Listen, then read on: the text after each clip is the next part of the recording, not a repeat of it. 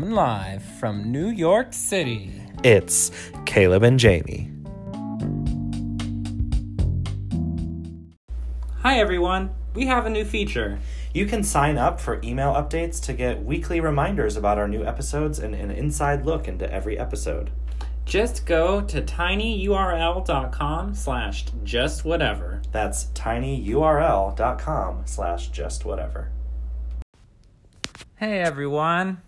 Welcome back to Just Whatever with Jamie and Caleb. Here we are. I'm drinking some whiskey and Jamie is... Sitting without a drink. How sad. What are you drinking? Coffee, maybe? It's probably your morning commute. Or maybe it's your midnight commute. Maybe you're drinking on your commute. Please don't drink and drive. But if you're on a train or someone else is driving Please don't drink and drive the train. Don't drink and drive the train either. Okay, well, I'm not drinking anything. Maybe you're drinking coffee or water or something else. Did you know that as of this, it is currently Saturday, May 18th at 12:20 a.m. It is 20 minutes into World Whiskey Day, and I am drinking a whiskey of the world. So cheers to me. What whiskey are you drinking, Caleb? I am drinking Old Granddad Bonded. What's bonded versus unbonded? Because here I am thinking about chemistry. Bonded whiskey is not a chemistry term. Bonded whiskey, I'm gonna butcher the rules, but bonded whiskey was a way to basically verify that you were getting a quality spirit back in the olden days. Ooh, a quality spirit. Ooh. Not what you meant. Right? No.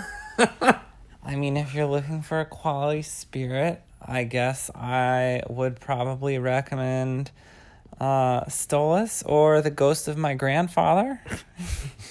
You can reach him at 382-647-85. I'm a ghost, motherfucker. That's a long phone number. Yeah, I don't think that will work. It is. Is that like a Canadian number? Well, if you don't have the I'm a ghost button and the motherfucker button on your phone, you're shit out of luck. Oh, maybe you get that in the afterlife. Yeah, that's when it comes around. Okay, so what does bonded mean? You're getting a quality spirit? Bonded means that the whiskey you are drinking has been aged for 4 years. Okay. And that it was distilled by I can't remember. The fairest of them all. Snow White. If only. She probably made some really great whiskey. All right. Here we go. It's been... What are they, though? It's very confusing. That much I've learned. It is pretty confusing. It was an act. It was a legal act created in 1897. Was that before or after Prohibition? Before Prohibition. When was Prohibition? Prohibition was like the 10s. Okay.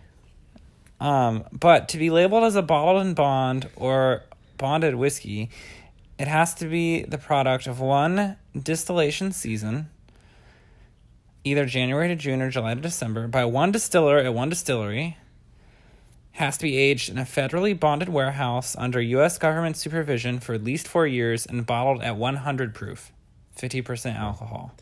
Okay, there's some chemistry here. So distillation, let's talk about that. What's distillation, Caleb? I don't know. You're the chemist. You tell me. Oh, so why don't you ask me? You just asked me. If you really want to know, it's when you... distill things. Oh, okay. Well, okay. So distillation is a process by which you can separate liquids that are mixed together, so they're homogeneous. You can't tell the difference between them. These liquids are mixed together. They are what we call miscible, which means that they dissolve in each other, and you separate them by their boiling point. So you set up this huge apparatus and all these liquids that are in a mixture together. You set it to a specific temperature and certain liquids will boil off and certain others will not, because they will not boil at that temperature. And then you can separate out different liquids. So that's how you distill. Yes, that is how you distill. And to tack onto that, I really wanted you to talk about how to distill and not me, because you're the chemistry person, and also I just kind of wanted to listen to you talk about it. Oh. But specifically within the alcohol making process, in order to create a liquor, you ferment a sugar, and then you let it sit. And then after it's done fermenting, I guess sitting, fermenting, it's the same fucking thing. I'm going to update the chemistry here once Caleb's done talking. But anyway, you distill it from the wash to form the actual liquor. And distilling is an interesting process for many different spirits. In order to actually get the quality part of the spirit, you don't take the beginning of the distillation or the end of the distillation process. You get the heart. They call it, like, especially with whiskey, they call it like the heart of the truest believer. Yeah, basically. It's like the heart of the whiskey or whatever, and that's what you want. That's the good part. Everything else, it's just like a little too alcohol-y tasting. Yeah, and we wouldn't want that in our alcohol. No, you wouldn't. Did you know that whiskey is just distilled beer? Distilled beer? Yeah, beer and okay. whiskey So how are do they basically the same. What are they made from? Barley and wheat and grain or something? Grains.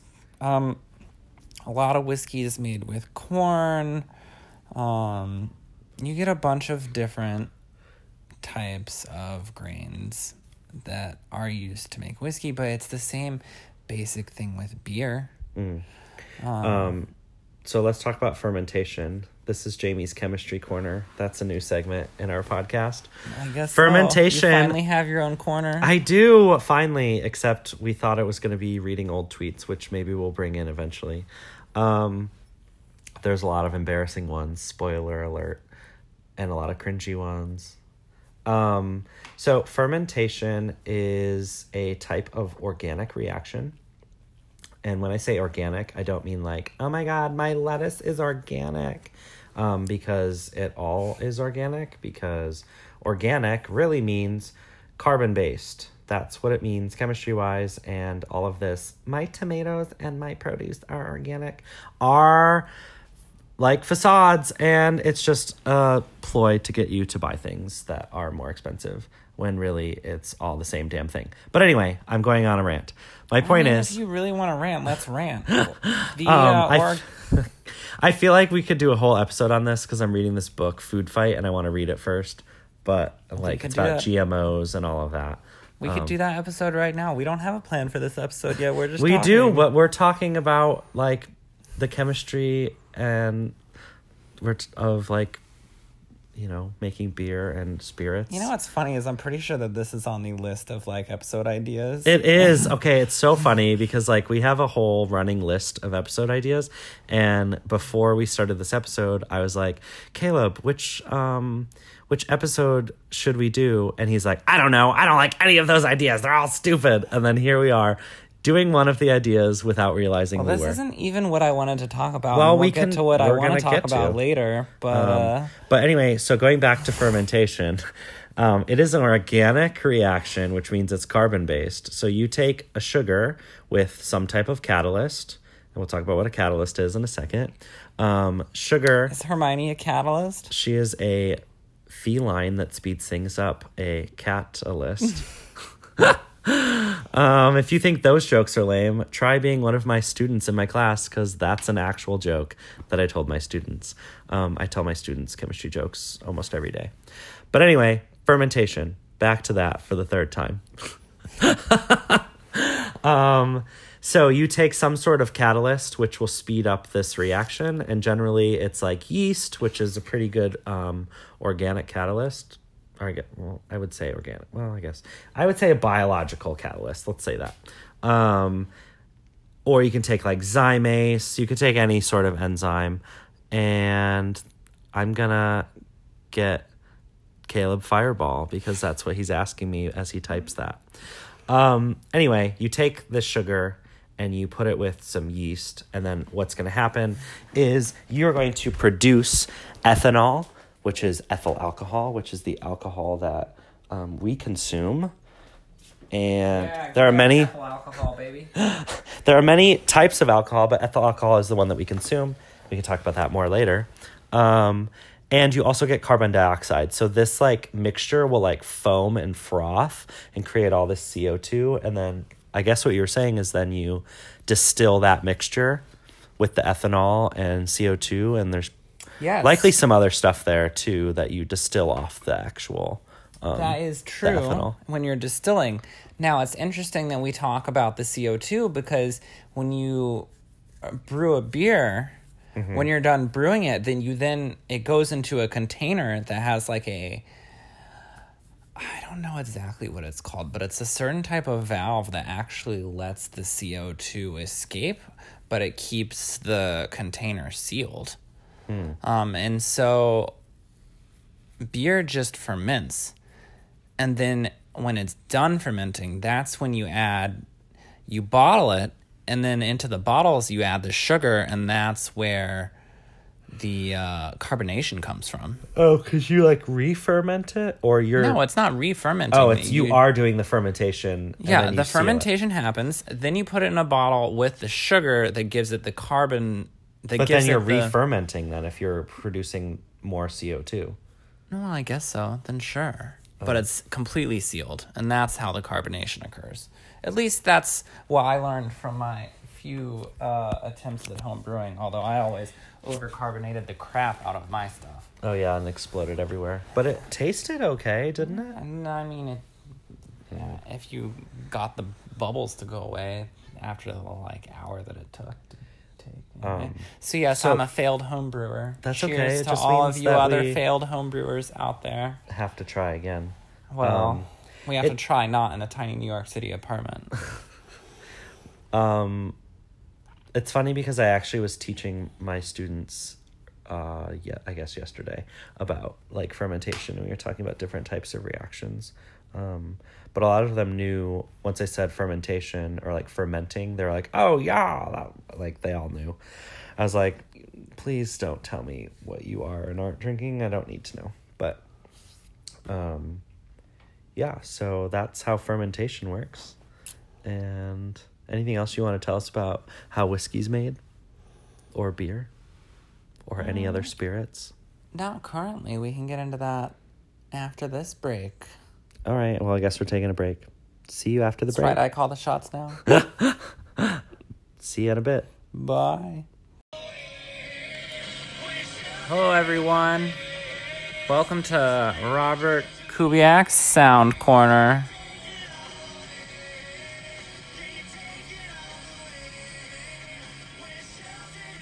All right. It's almost over. That's it. It's done. That was Robert Kubiak's Sound Corner. Okay, what was the song last week? Or the sound? Question. The Ballroom Blitz. Ballroom Blitz. Did you get that right, people? We didn't hear from you. None of you guessed. So maybe this week, guess. What song was that you just heard? I think it was called Take It All Away by the Blues Brothers. Oh, I think it was called Take It All Away from the Frozen soundtrack.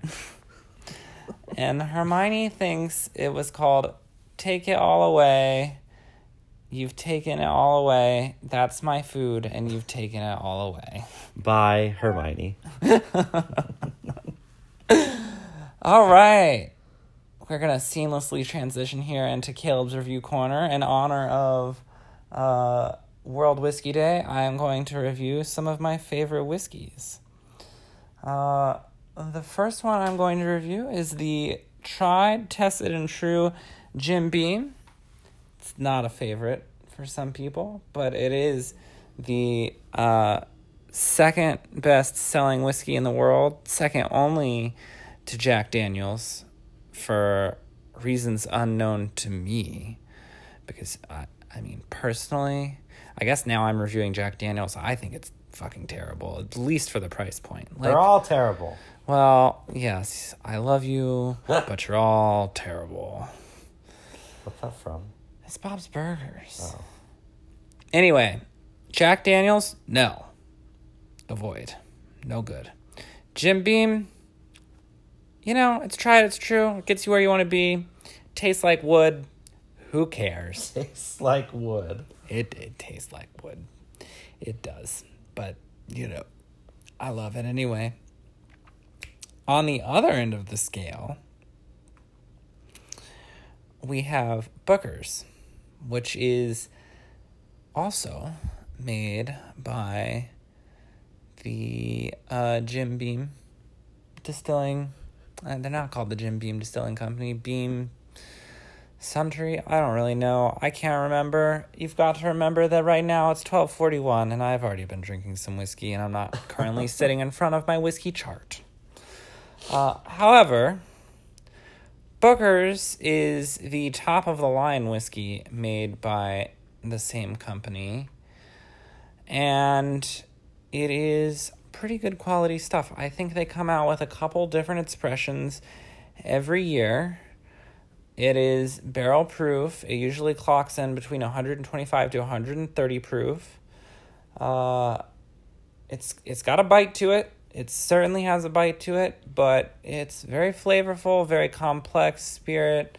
It's one of my, if I'm feeling pretty celebratory, it's one of my go-tos, I would say. I enjoy it. I mean, I'm a bourbon person for sure, but I don't know. I just like Booker's. Maybe that's just sort of my brand loyalty to Beam. And also, I guess when I started drinking whiskey, the whiskey renaissance really hadn't started yet. Or was just beginning to start, I guess I should say, because, you know, I'm not 37, so I don't want to incriminate myself here. But yeah, and now we're going to talk about one more. It's a little local distillery in New York City. I actually was a volunteer there for the first summer of living in New York. It's called Kings County, and they make good quality whiskey, I would say. And that was actually probably the place that I learned the most about the whiskey making process. What did you learn? Well, you know, we talked about distilling, right? Everyone knows about distilling. Everyone knows that this is how alcohol is made. I think something that a lot of people don't think about when they drink a whiskey is the blending process, which is so interesting. And I really didn't know that much about this. But each individual barrel of whiskey can turn out to have such a different flavor profile, even if it's from the same day. If it was made even on the same day, it can still, just sitting in a barrel for 4 years, even if the barrels are right next to each other. Yeah. It is what it is. They can just turn out with totally different flavor profiles. So you have to sit down and you have to taste like a bunch of different whiskeys from a bunch of different barrels, and you have to figure out which of these can I mix together to create that classic flavor profile that I'm looking for. And I think can be a pretty difficult skill. I don't know that there are that many master whiskey blenders in the industry. They take a blender and they put all the whiskeys in it, and then they hit blend? It's a very big blender. Is it a blender? Very big blender. No, they figure out what barrels they want to use, and then they just dump them all into the same steel vat and mix it up. And then you figure out what proof it's at while it's in there, and then if you're going to proof it down, you proof it down by adding water. So that's the whole thing. But yeah, it was pretty neat to like sit down and learn about that stuff. You know, I had no idea that was a big part of it. But yeah, Kings County Distilling, they make Really good whiskey. If you're ever in New York, Brooklyn Navy Yard, go check it out. Highly recommend. Do they do tours? They do tours on Saturdays. At least they did 4 years ago. 4 or 5. And I'm sure they still do. I think it's $7 for the tour. And with that, I think they spend about 45 minutes showing you their operation. They obviously discuss how whiskey is made. They show you their barrel room, and then at the end, they do a tasting. And I'm pretty sure that's where the $7 fee comes from. I think you get to try a couple different whiskeys of theirs. Nice. So, yeah. Okay, well, maybe the Kings County Distillery will want to sponsor us. Yeah, well, maybe. I don't Sponsor know. us. And while you're at it, if you're not Kings County Distillery, you could sponsor us too. Or you could send us a voice message. Send us a voice message. Be featured on our podcast. We want to know this week, what is your favorite food to eat while on the go? Ooh, and also, what's your favorite food to eat with your favorite alcohol, since we're talking about alcohol? That too. What's your favorite food to eat while on the go with a bottle of beer in your hand? What if they don't drink beer? Whatever alcohol you're With drinking. a bottle of your favorite alcohol. You're walking down the street, you have it in your hand, this bottle of alcohol. What food is in your other hand? Ooh. It's probably Taco Bell. Hopefully it's Taco Bell and it's like 3 a.m. But tell us, please. Okay, so we talked a little bit about the chemistry/science of beer and whiskey. But I wanted to talk about wine because I feel like wine is my spirit.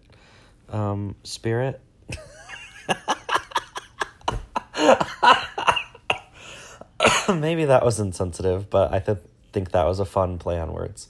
So let's talk about the chemistry of wine.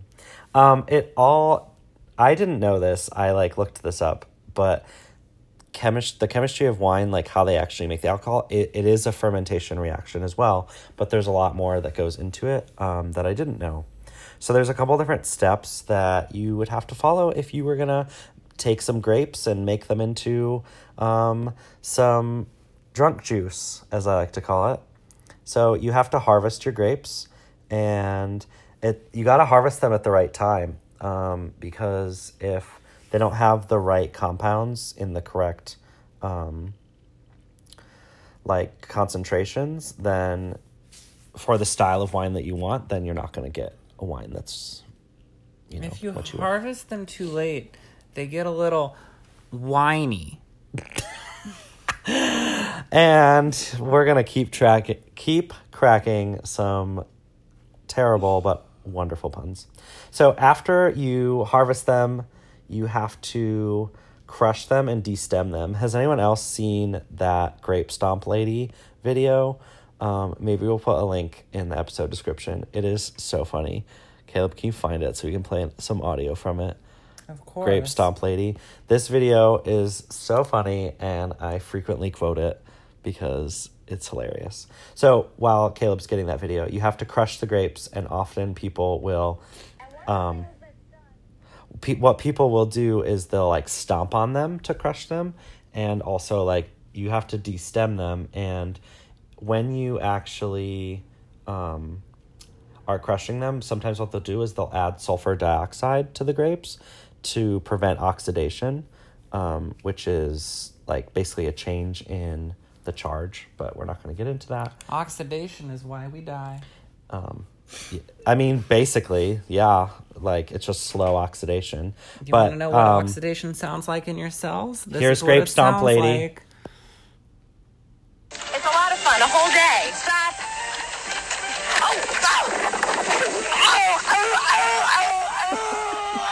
I can't. Stop. I can't breathe. Stop. I think she's actually hurt. No, I think she is. Yeah, she's hurt. She took a hard fall off there. Okay. Gosh, I hope she's okay. Okay. Oh my gosh. Make sure she is.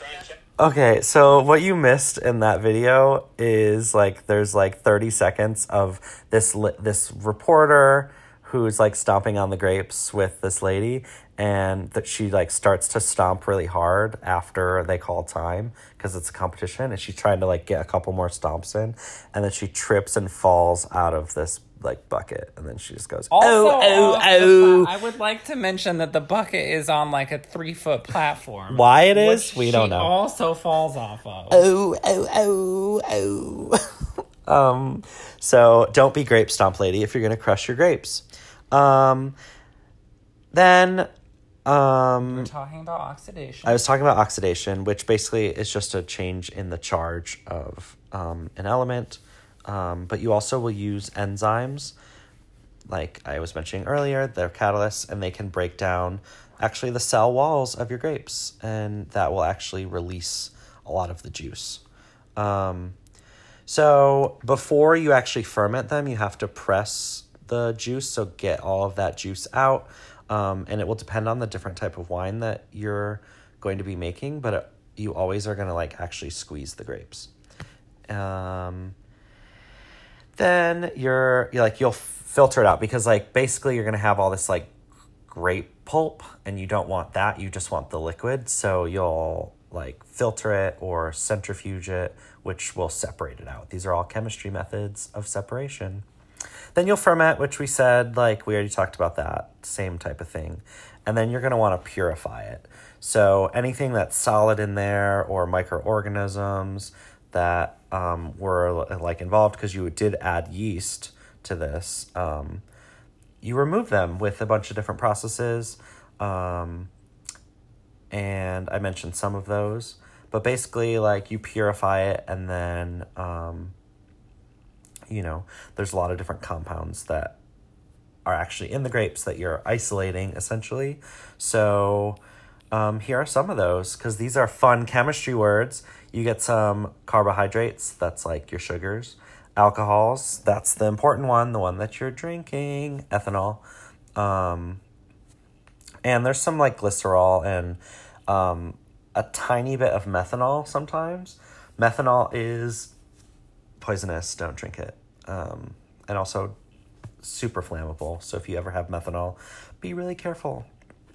There's also organic acids, which are a long chain of carbons, and then you have a double bonded oxygen and a single bonded oxygen with an H attached to that. So you have a bunch of different organic acids that are here.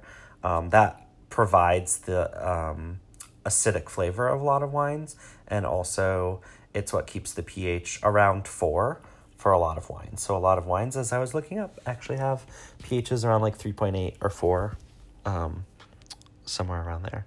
And there's lots of different minerals depending on the process that you're using. Those will provide, like mineral-y flavors, like in different white wines. Like my favorite wine is a Riesling, and one of the best parts about it is like the mineral-y flavor. What's your favorite kind of wine, Caleb? Ooh, that's a tough one. I'd have to say April 25th. Why? Well, if you drink wine on April 25th, you won't remember the rest of the year. And that's just fabulous, in my opinion. So to wrap up talking about wine, I think it's important that you realize that, and I think this is true of like everything is made of chemicals. We're made of chemicals.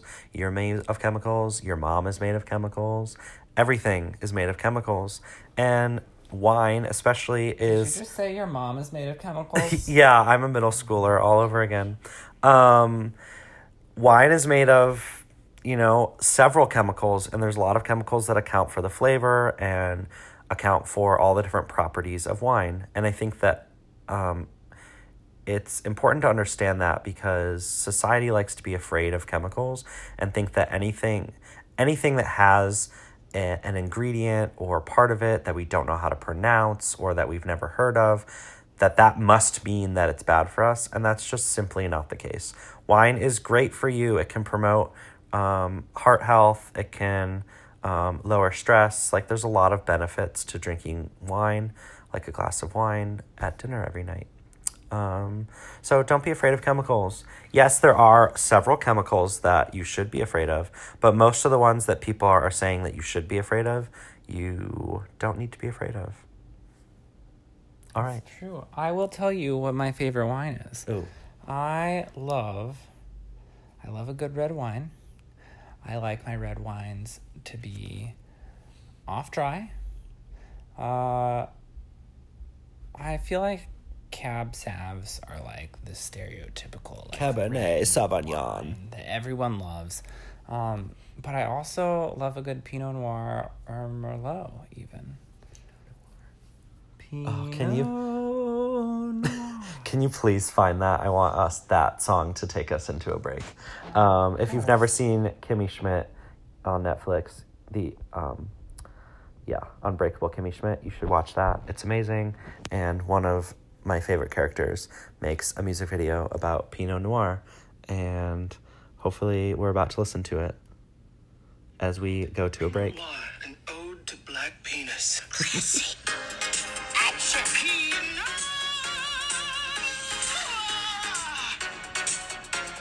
Caviar, Myanmar, mid-size car. You don't have to be popular. Find out who your true friends are.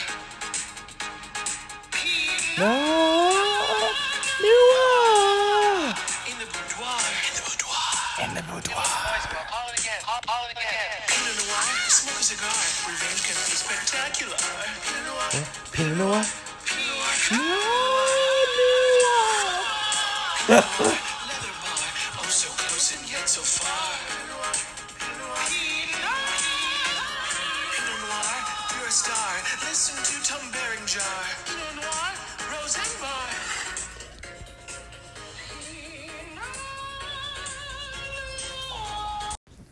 Welcome back, everyone. We hope you enjoyed that ode to black penis. Pinot Noir. Myanmar, Burma, and Mars. Roseanne Barr. Is that one of them? Spectacular. What's your favorite rhyme with Pinot Noir? Send us a voice message. Let us know. Well, yes, please. But if we're sending all these voice messages, please make sure that you tell us what you're responding to. Yeah, we might forget. It's quite true. So now I'm going to tell you a fun fact about wine. And that is that Italy has some interesting wine laws. Oh, what are those? Well, they have 4 different levels of wine quality that they produce. Okay. And the laws surrounding this, basically, from what I understood, talk about where the grapes come from. Okay.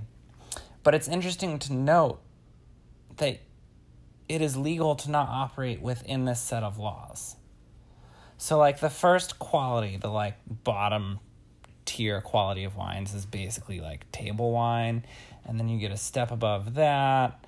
And then, like, Italian wines that most wine stores sell is called the DOC wines.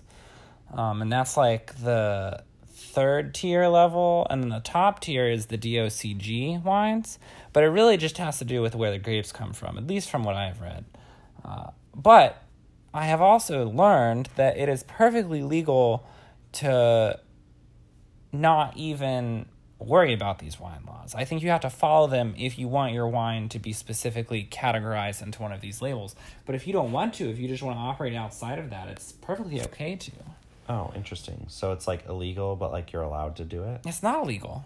It's legal. It's just that you're not going to get that specific.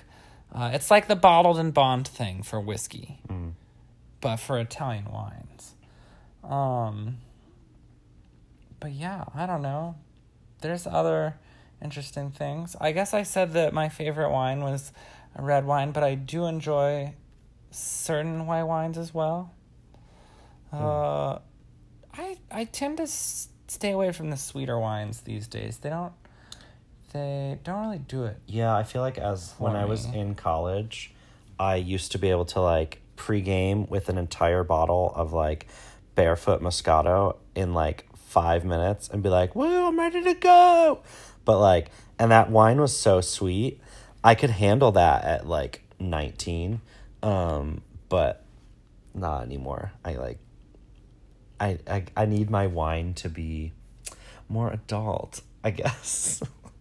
Like, I really need it to not be, like, I need it to be semi-sweet or, like, dry. Because I can't deal with all that sugar anymore. Did you know that in the Middle Ages, the greatest and most innovative winemakers were monastic orders? What does that mean? The Catholics. Oh. Is anyone surprised? No, they're not. Catholics love to drink. It's true. Well, I mean, I'm not going to say much more on that. But, can we talk about vodka for a second? Ooh. Vodka. I love anything that's made from potatoes. So how do they get it from potatoes? Tell me about that. They take a glass bottle, and then they shove the potato in. Oh, and then just let it sit there, and then it makes the Yes, vodka? but it has to happen in the frozen Russian climate. If the potato is not frozen solid, it will not turn into vodka. If it does not have the cold blood of Russia running through its roots, it will not make the purest vodka. It will. It will not do it. Okay? Do you understand? All right. Okay. Shout out to one of our favorite vodka drinkers, Monica. And shout out to when you hear from some Russian people on our podcast next week, because we've been hacked. There is no Russian collusion in this podcast. Not yet. Not yet. But maybe in the future. They're coming for us now. So, okay, again, like with all alcohols, here's some of the chemistry side of it. Again, you're going to do a fermentation, and specifically for most vodkas, you get about 16% alcohol solution when you take your like cereal grains or potatoes to make your vodka. And then you're going to distill and filter it to remove most of the impurities. And you can get the concentration of the alcohol up to like 96%. And then you're going to dilute it with water down to approximately 40, depending on whatever the proof of the alcohol is. So if you don't know what proof is, you might not know. Proof is double the percentage of alcohol. So if I have 100% alcohol, which will kill me, that would be 200 proof. So Have you ever had Everclear? No, I have not. Oh, me neither. What proof is Everclear? Like 175? It depends Or is it on where you get it 151? from. Because some places don't allow you to have... You can get Everclear that's 190 proof. I think that's the highest Yeah, you can get it, but it's not legal in some places. So some places sell it for the literal highest alcohol like percentage that you can get. But I think the Midwest where it's made, you can get 190 proof Everclear. But why on earth you would do that to God, that's yourself, just I have basically no poison. I mean, honestly. It's just going to burn as it goes down your throat. So, no thanks. But, yeah, your alcohol is diluted with water. So we talked about the, like, filtration. But I just learned that vodka, a lot of the filtration will happen with activated charcoal to remove impurities. But more like traditionally, like that sounds like it's newer, but more traditionally, they would just like do more accurate distillation to get rid of those impurities. And by impurities, one of them is methanol, which like we talked about earlier, not something that you really want to ingest, but like it would be a very tiny amount impurity, which like is not going to kill you. Or like propanol, which it has an extra carbon. Methanol has one less carbon than ethanol, and a couple less hydrogens. But cheaper brands of vodka will have more of these impurities, and that makes it like taste worse. So that's why like getting like higher end, they actually are better distilling them, which costs more money because, you know, money to like heat this up and get rid of the impurities, etc., and actually like make it good. It's going to cost money to do that. So the ones that are more expensive, it's because of a reason, to get rid of those impurities. There's so many interesting things about vodka too. There's so many like rumors about vodka brands and how they're just like I always heard that like Popov vodka was just like the extra Smirnoff that like they were just trying to get rid of, so they just would bottle it under a different label and sell it for cheaper, but it's basically the same thing. Which, who knows if any of that's true? It's probably Well, and if you're drinking Burnett's, i.e. Burn Nasty, Please you're... don't bring that up. I want to vomit. thinking Yeah, about me it. too. So that is the worst of the worst. Never drink it. It's not even that much cheaper than like regular vodka. Like vodka's not expensive. A fucking like bottle of Burnett's is like only $5 cheaper than like a bottle of decent vodka. Not worth it because Burnett's is Something gross. I didn't know when I was in college and taking shot after shot after shot of vodka Weren't we all? is that the Russians drink huge cups of vodka, but they chase it with pickles and pickle juice, which is apparently the way to do it. They just do them as pickled back shots, and there's just something about the pickled juice just completely kills that flavor. Makes it easy. It's also something pickleback shots, I guess, are pretty popular with whiskey too. Yeah. But I think it probably just balances out the flavor. yeah, I guess. But so. I know several people who don't like pickles. And they're wrong! Are Just they kidding. Russian? No. Well, there you go. All right, so speaking of, we talked a lot about alcohol. We know some fictional characters who drink lots of alcohol. Yes. Who are they? Well, one of them is named Jon Snow. He doesn't really drink that much. Well, I would say Cersei drinks way more than he okay, does. fine. You know what? What's her name? Who's that actress? Lena Headey? I thought it was Hetty. Yeah, sure. I think it's Lena Headey. I don't know. She basically got paid $1 million an episode to stand on a balcony and drink wine. Yeah, this basically. season. Fantastic for her. They had a huge party where everyone was drinking at Winterfell. Yeah, it's Lena Headey. Yeah, she got paid so much money. Can you guess how old she is? 807. No. You don't know that. She's 45, and she was born in Bermuda. Did Anyway. her parents' plane crash I there? don't know, perhaps. So, anyway, speaking of Game of Thrones, We're now going to tell you what our Game of Thrones predictions are. Yeah, so which is the- fun for us because by the time this episode comes out, the episode of Game of Thrones will have already aired. yeah, so let's come up with our ridiculous theories. Oh, my only theory is that Khaleesi marries Jack Sparrow. Ooh.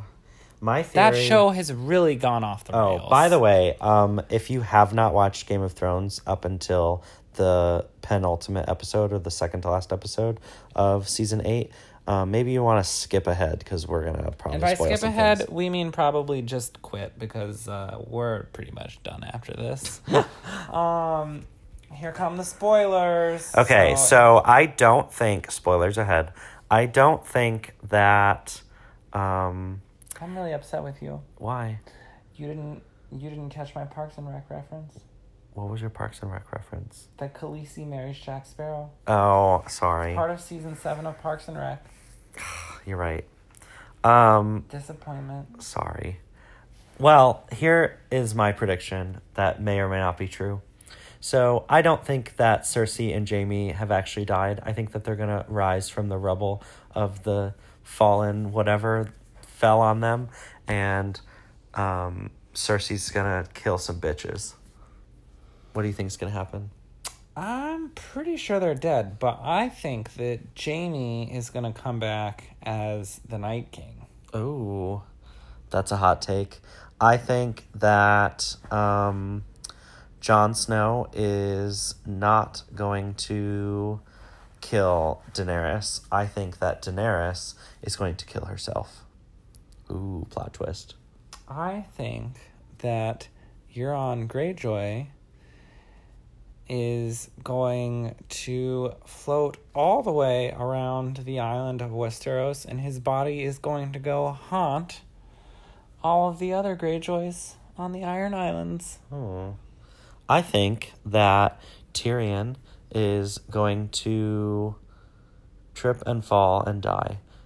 But Arya somehow survives on being trampled by 75 buildings and getting away from the fire of dragons, but everyone else died. I think that Arya is dead. I think she died a long time ago. I think that the character of Arya is actually The Night King? ancient god. I think that how would this little girl become one of the faceless ones? I think that she is one of the faces. She's the primary face of whatever god runs this, whatever it is. Well, I don't have any more predictions, but I do know that it's either going to be really good or it's going to be really bad. A legitimate prediction for me. Here's what I actually think is going to happen. I think that Jon Snow is going to be eaten by a dragon. Ooh. A dragon or the only dragon left? Because there's only one. Yeah, Drogon. that's why I said a dragon. Oh, a Drogon? I can say a dragon because we all understand that there's only one left. All right. Okay. Anything else you want to say about alcohol or Game of Thrones? I drink because I know things. Yes, I do have something I want to say. With this upcoming... Well, I guess it doesn't matter. It's already happened. But I hope you were very drunk during the episode because it probably was terrible. Okay. Well, from us at Just Whatever, we hope that you enjoyed this episode. And we hope that... If it's Monday morning and you're listening to us talk about alcohol, we're very sorry. Yeah, hopefully you're not hungover listening to this episode. Sign up for our email list. The link is in our episode description, so you can get emails every week to let you know that our new episode has dropped. And subscribe to our podcast wherever you listen. Where's it falling from? Huh? The episode, you said it's going to drop. Yeah, it's falling from heaven because it's so great. I don't know. Okay. We will see you next time. Goodbye. Cheers.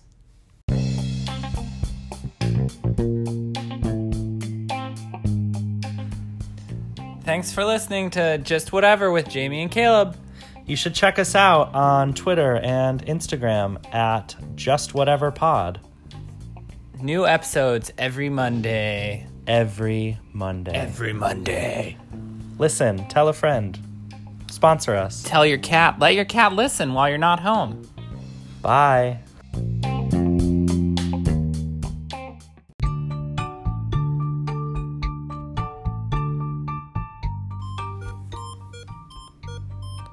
Beep, beep, beep, beep, beep, beep, beep, beep, beep, beep, beep, beep, beep. You've been listening to Caleb and Jamie. Beep.